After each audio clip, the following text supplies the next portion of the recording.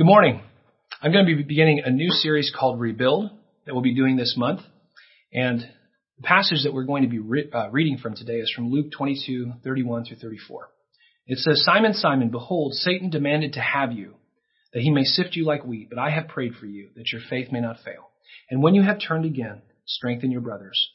Peter said to him, "Lord, I'm ready to go with you both to prison and to death." Jesus said, "I tell you, Peter, the rooster will not crow this day until you deny 3 times that you know me." In this passage, we see that Satan has asked to sift us, to stomp us, and Jesus is asked to keep us. So who gets what they want? The answer is both.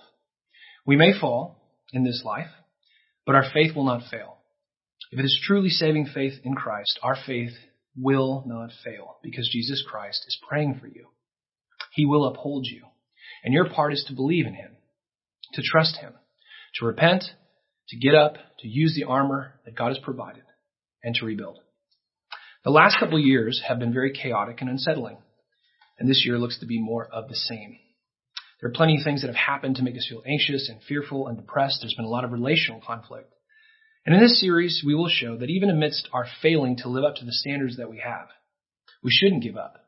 We shouldn't stop trusting God, because God is still working in us. All is not lost. God is intending to bless and rebuild our lives. And these are promises that we receive from him, and we receive them in faith, trusting God and obeying him. God is not going to allow his kingdom or his people to be destroyed. And in this series, we will show how God helps us in each of these areas rebuild our lives after a season like this. Now, in one of the most spectacular failures of all time, Simon Peter's denial of Christ, Jesus shows the purpose God has for our failures.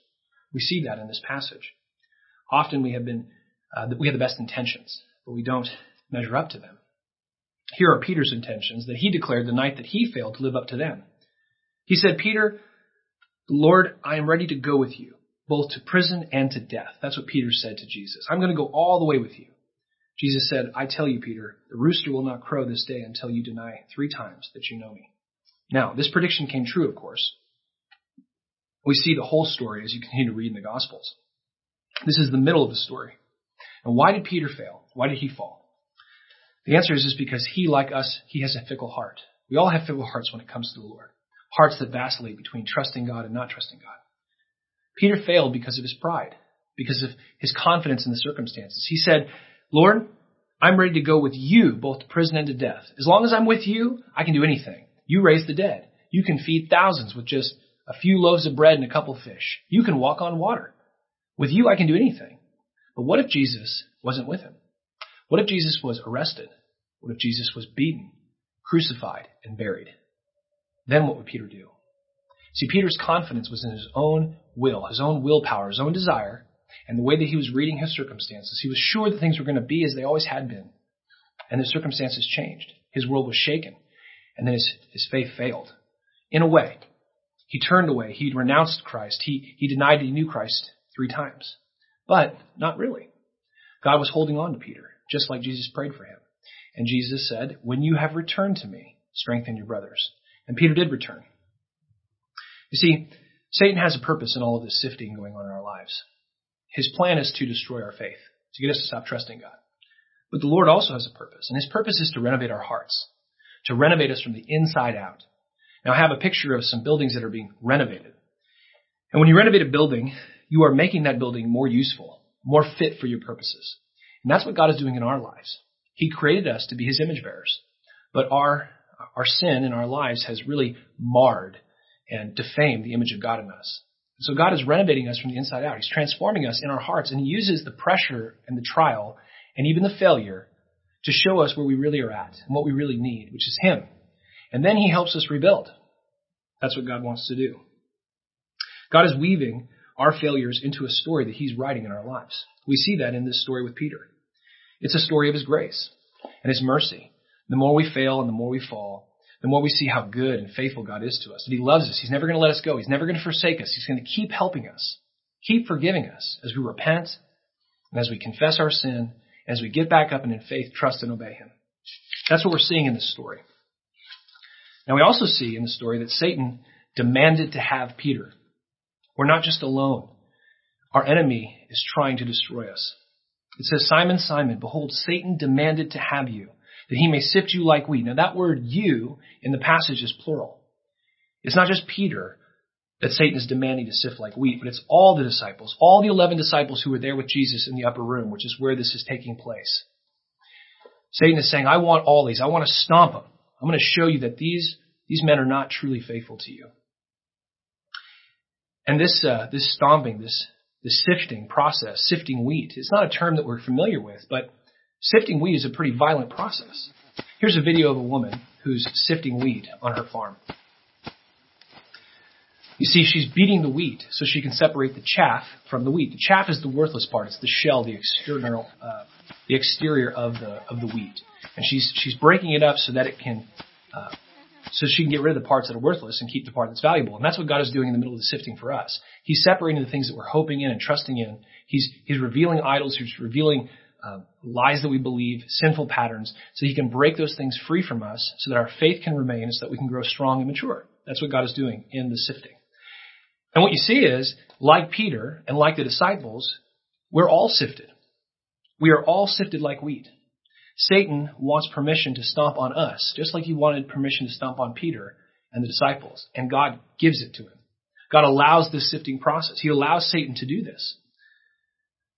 And he is going to allow God is going to allow this to happen not just to you and to me, but also to our kids, to our grandkids. They're going to be sifted as well. And Satan's purpose in this is to condemn us. And his purpose in this is to get us to stop trusting God, to get mad and turn our back on God and give up our faith. And he's also trying to get God to condemn and punish us and turn his back on us, which God will not do. This is what Satan is trying to do. This is what Satan always does. He is an accuser and a condemner of God's people. We see this all through the Bible. He says, look at these people. They're not faithful to you. Look at how they sin. Look at how they disobey. Look at all the good that you've done for them. And they continually betray you. They're unfaithful to you. Why aren't you pouring out your judgment on them? Why aren't you punishing them? You're not a just God. A just God would punish these wicked people. That's what Satan says. He says it to us. He says it to God, trying to break our relationship with God. And we see this throughout the scriptures. For example, in Zechariah, which is a prophet in the Old Testament, we see a picture of the heavenly throne room. Now, in the time of Israel, there was a high priest, and he represented all the people of Israel before God. He would go into the throne room of God and provide offerings and prayers for the people once a year. And in this revelation from Zechariah, we see Satan is there, accusing and condemning. But it's interesting how God responds to Satan's accusations. In Zechariah 3, it says, Then he showed me Joshua, the high priest, standing before the angel of the Lord, and Satan standing at his right hand to accuse him. And the Lord said to Satan, The Lord rebuke you, O Satan. The Lord who has chosen Jerusalem rebuke you. Is not this branch plucked from the fire? Now Joshua was standing before the angel. This is the high priest representing the people of Israel. He's standing before the angel, clothed in filthy garments, which represent all the sin and all the failing of the people of Israel, just like Peter, just like us. And the angel said to those who were standing before him, Remove the filthy garments from him. And to him he said, Behold, I have taken your iniquity away from you, and I will clothe you with pure vestments. God removes our sin, he takes it away, and he clothes us in the righteousness of Christ. God is for us. When Satan is accusing us, God is defending us. Jesus is praying for us. And so, knowing that we're all going to be sifted, that is going to come. Seasons of sifting are going to come, where Satan is going to stomp on us. What do we do? One of the first action steps you can take is to ask yourself, where am I being sifted? Where am I being tempted? Where am I sinning? Where am I disappointed? Where am I frustrated? Where am I being tempted to not trust God? Where are things really, really hard right now? What's all in a snarl in my life? And you identify where you're being sifted. And then you pray for mercy. And you ask God for faith to stand, for faith to trust and obey him, to do what you know you ought to do without fear of the consequences. And you ask God to give you endurance so that you can keep trusting him and keep obeying him. There's a very encouraging part of this passage as well that I'd like to point out, which is that Jesus is praying for you. He's praying for me. He was praying for Peter and the disciples. Jesus says, Simon, Simon, behold, Satan has demanded to have you that he may sift you like wheat, but I have prayed for you that your faith may not fail. Your faith will not fail because the Lord Jesus is praying for you personally. The Bible says that Jesus lives forever to make intercession for his people, that he's sitting at the right hand of God the Father, and he is praying for you.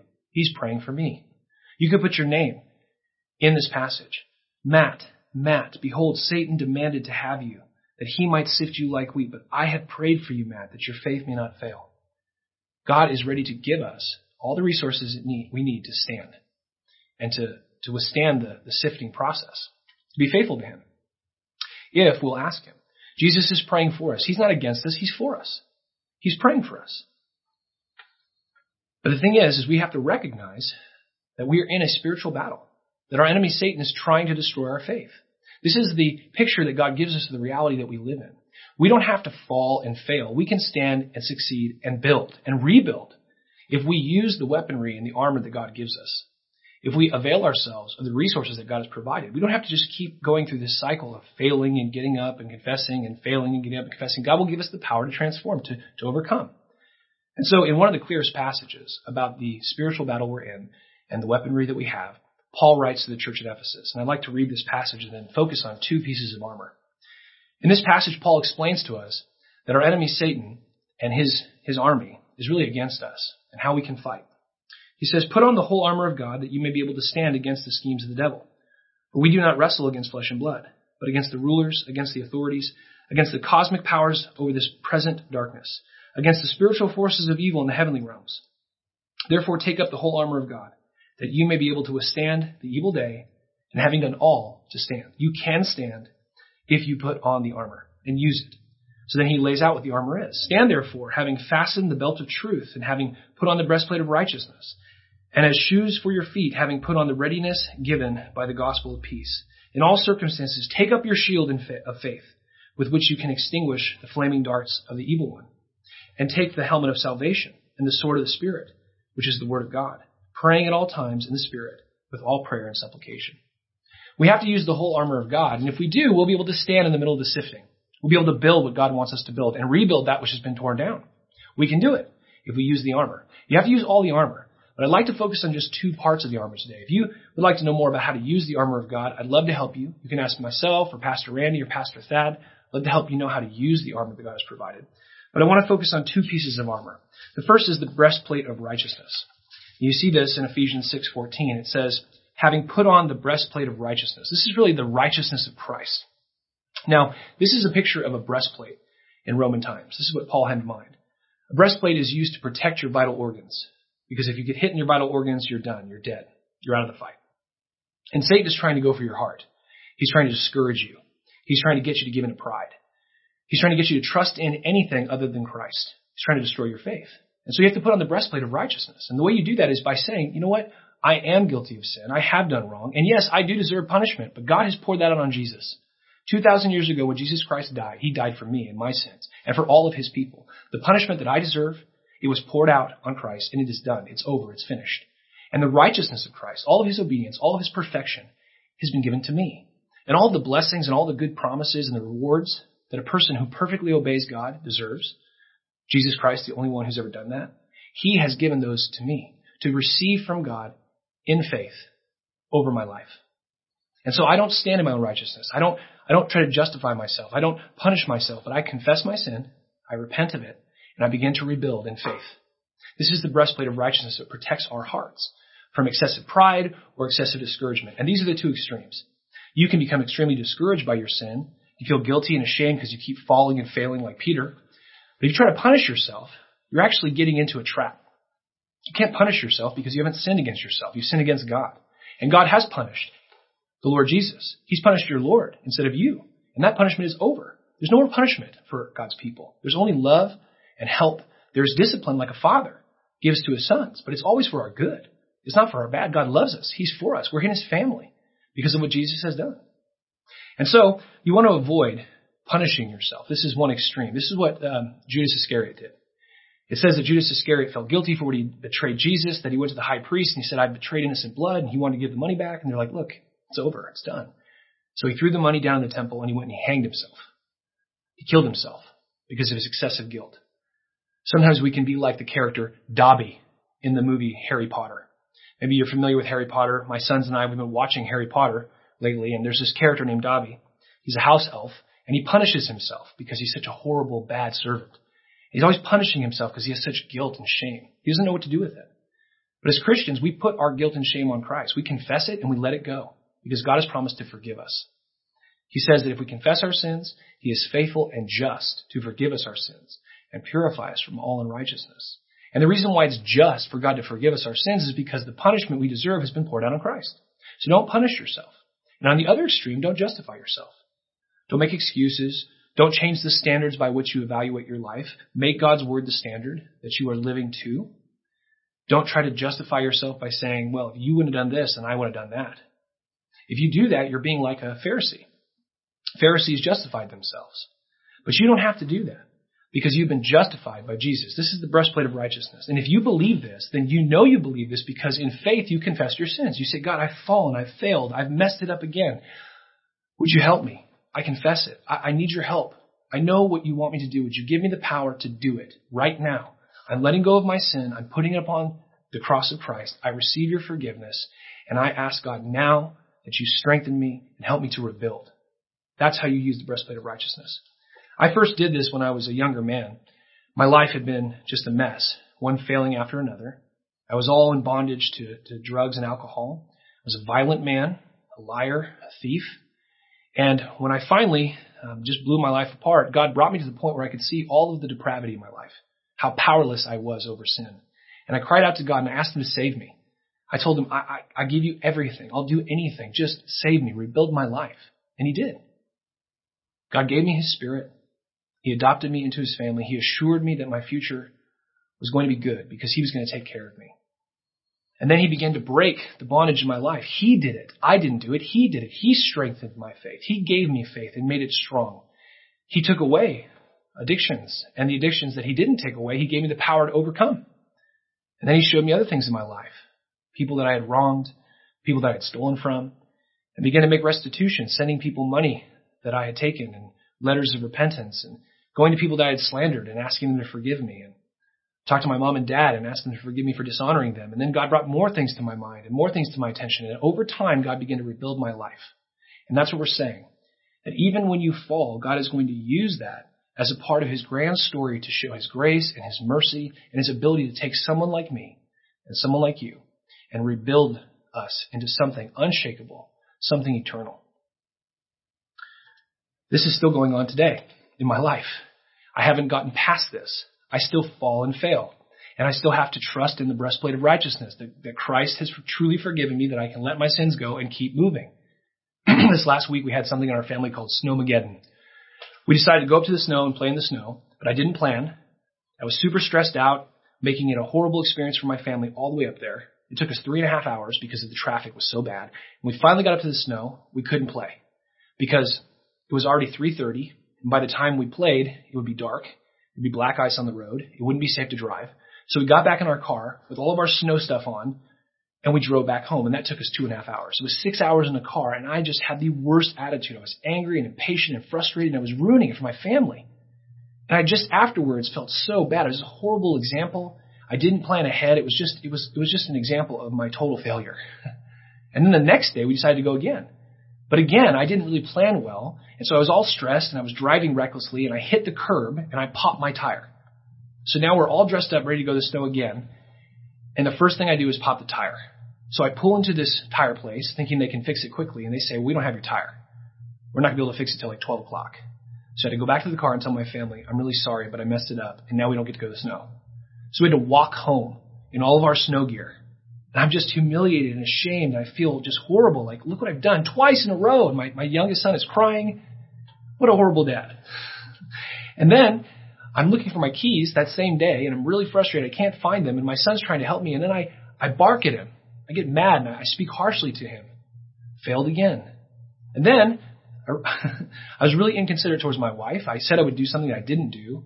And then, it really hurt her. And so I'm a horrible husband, I'm a horrible father, I'm a horrible example, I'm failing everywhere. What do you do? All I could do is confess it. I told my family, look, I've just been a bad example. I was frustrated and angry, I didn't plan well, and it's my fault. Would you please forgive me? I told my wife to forgive me for being inconsiderate. I asked my son to forgive me for being harsh to him.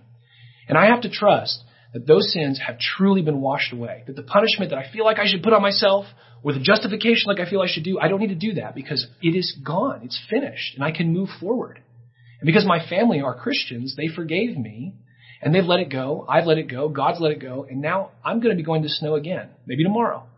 And I can assure you that I'm going to be praying for patience, and I'm going to allow God to work in me And I'm going to be a better example to my kids. And God is going to strengthen me in an area that was very, very weak, which is patience. And I'm going to grow a little bit. And it's going to rebuild me. It's going to help my family. And this is how the breastplate works. So use the breastplate of righteousness. Don't justify yourself. Don't punish yourself. Don't try to be good enough, but trust God. Do you see how this frees you to be honest? You see how you can be real? Look, if you realize that there are problems, like I'm a father. Let's say that I realize that I haven't been parenting my kids well. That there's something going on in my family that I have not addressed, and I realize it. Now, I can feel horrible about that. I can say, man, it's been years. I'm a horrible dad. Or I can grab my kids and bring them around and say, listen, kids, God has brought something to my attention that I need to change. And I want to confess to you that I haven't been leading you as a father well. But now I want to start leading our family and doing things God's way. Would you please forgive me for my sin against you, not being the leader that I should be, not being the father that I should be. And now I want to ask you to join me and trust me and obey me as we move our family in a direction that's pleasing to God. Now, when you do that, you may feel like, yeah, but I'm such a wreck. No, forget that. Let it go. It's on the cross of Christ. Trust in the righteousness of Christ. If you sin against your spouse, you confess it. If you sin against your brother or your boss or someone in the church, you confess it. You just admit it. And you let God forgive you. Let them forgive you. And you ask God for grace to change. And He will rebuild you. This is how it works. Then you use the second piece of armor. And that is the shield of faith. And the shield of faith is like the shields that the Romans use. Here's a picture of a Roman shield. You can see that it covers the entire body. That shield is able to protect you from flaming darts that the enemy is shooting at you. Darts of discouragement, darts of condemnation, darts of temptation. He's constantly attacking. But if you hold up the shield of faith, you can withstand them. You can block them. Now, how do you do that? The way you do that is by saying, God will not rip me off. Satan, you are tempting me to get angry, to sin, to guilt, to lust, to pride, to contempt, to grumbling, to whatever. You're tempting me now to stop trusting God and not obeying God. And I'm not going to do it because my God is not going to rip me off. I'm going to trust God and obey Him. And I know He's going to help me and He's going to bless me. The future that I have if I obey God is going to be good. I can trust God and I'm going to obey God. I'm not going to listen to you. And so you hold up the shield and you trust in God for your righteousness. And then you swing the sword. You use the word of God. God has said that I need, as a husband, to lay down my life for my family. God has said, as a Christian, that I need to say no to lust and anger and contempt and malice. God has said this, and I'm going to do it. And when Satan attacks you, well, you've never done that before. You're going to fail. I hold up the shield of faith and say, no, God is going to give me what I need. And as you do that, as you hold up the shield and as your breastplate is protecting your heart and as you swing the sword of the truth of God's word, as you do that, in the middle of the sifting, you can stand and you get stronger. This is what God wants to do. He wants to make you stronger. And that's what we see. If you look at the passage, you realize that God actually has a whole bunch of purposes that He wants to do through the sifting. There are purposes for God in our sifting. Whether we stand or fall, He has purposes. And there are two big ones. The first one is God wants to strengthen your faith. Like I've been saying, when you recognize your sin, when you recognize the mistakes you've been making, and you're not afraid to confess it and admit it and agree with God because you're not trusting in your own righteousness, you're not afraid of punishment, but you're so grateful that God has shown you the truth and you're ready to change and you're ready to receive the grace that He's going to give you to change in this area, right? You have a hope for the future because you know your good Father's going to take care of you. It strengthens you. It's through the trial that you get stronger. When you put weights on a rack and you do push-ups, the more weight you put on, the stronger you get. Of course. It's like that in every area of life. And so when Satan asks to sift us, God says yes, but God uses that sifting to strengthen our faith. And that's why Jesus says, I have prayed for you that your faith may not fail. And that's what God is going to do. The second thing God does, the second purpose He has for us in our failure, is He wants us to strengthen our brothers. When we have fallen, gotten back up, when we've confessed and left our sins in the past, when we receive the grace of God and we're beginning to rebuild, and God begins to give us success and victory and things start to get better, we can testify to others that you can trust God, that He's going to help you. We can strengthen our brothers. And that's what Jesus told Peter. He said, when you have turned again, strengthen your brothers. God knew Peter was going to fall, and He knew Peter was going to turn. He was going to repent. The word is actually convert. He was going to turn around and begin to trust and obey God. And when he did, he was going to have the ability to encourage his brothers that are undergoing the same kind of suffering, the same kind of trial, the same kind of sifting. And all through Peter's ministry, that's what he was doing, encouraging the church, building up the church. And he could say, look, I've been where you are. I've done what you've done. I've fallen and failed like you have, but I can promise you that God will help you rebuild if you will trust him and obey. So confess your sins, leave in the past, put on your breastplate, get up your shield, and start walking in victory. You can strengthen people. The man who's been through it is the man who can help. If you have a history of addiction and God has broken you free from that, you can go to people who are addicted and you can testify. You can look them in the eyes and say, you can trust God, he's going to help you. If you had problems in your marriage and God has fixed you and he's helped you and he's restored your marriage, you can help those who are struggling in their marriage. If you had trouble with your kids and you begin to trust God's promises and parent according to his word and you've seen fruit grow, you can testify to parents who are in the same place. Thing is, though, in order for you to be strengthened by someone else who has gone through what you're going through, you have to be open and honest. You have to be honest about your struggles, about your afflictions, about your needs. You have to do this because the encouragement that you need and the strengthening that you need, the comfort and help that you need, God has given that to your brothers and to your sisters in Christ. He's given it to the Peters so that they can give it to you. But they can't give it to you if you're not open, if you're not real. We can't help you with what you conceal. We can only help you with what you reveal.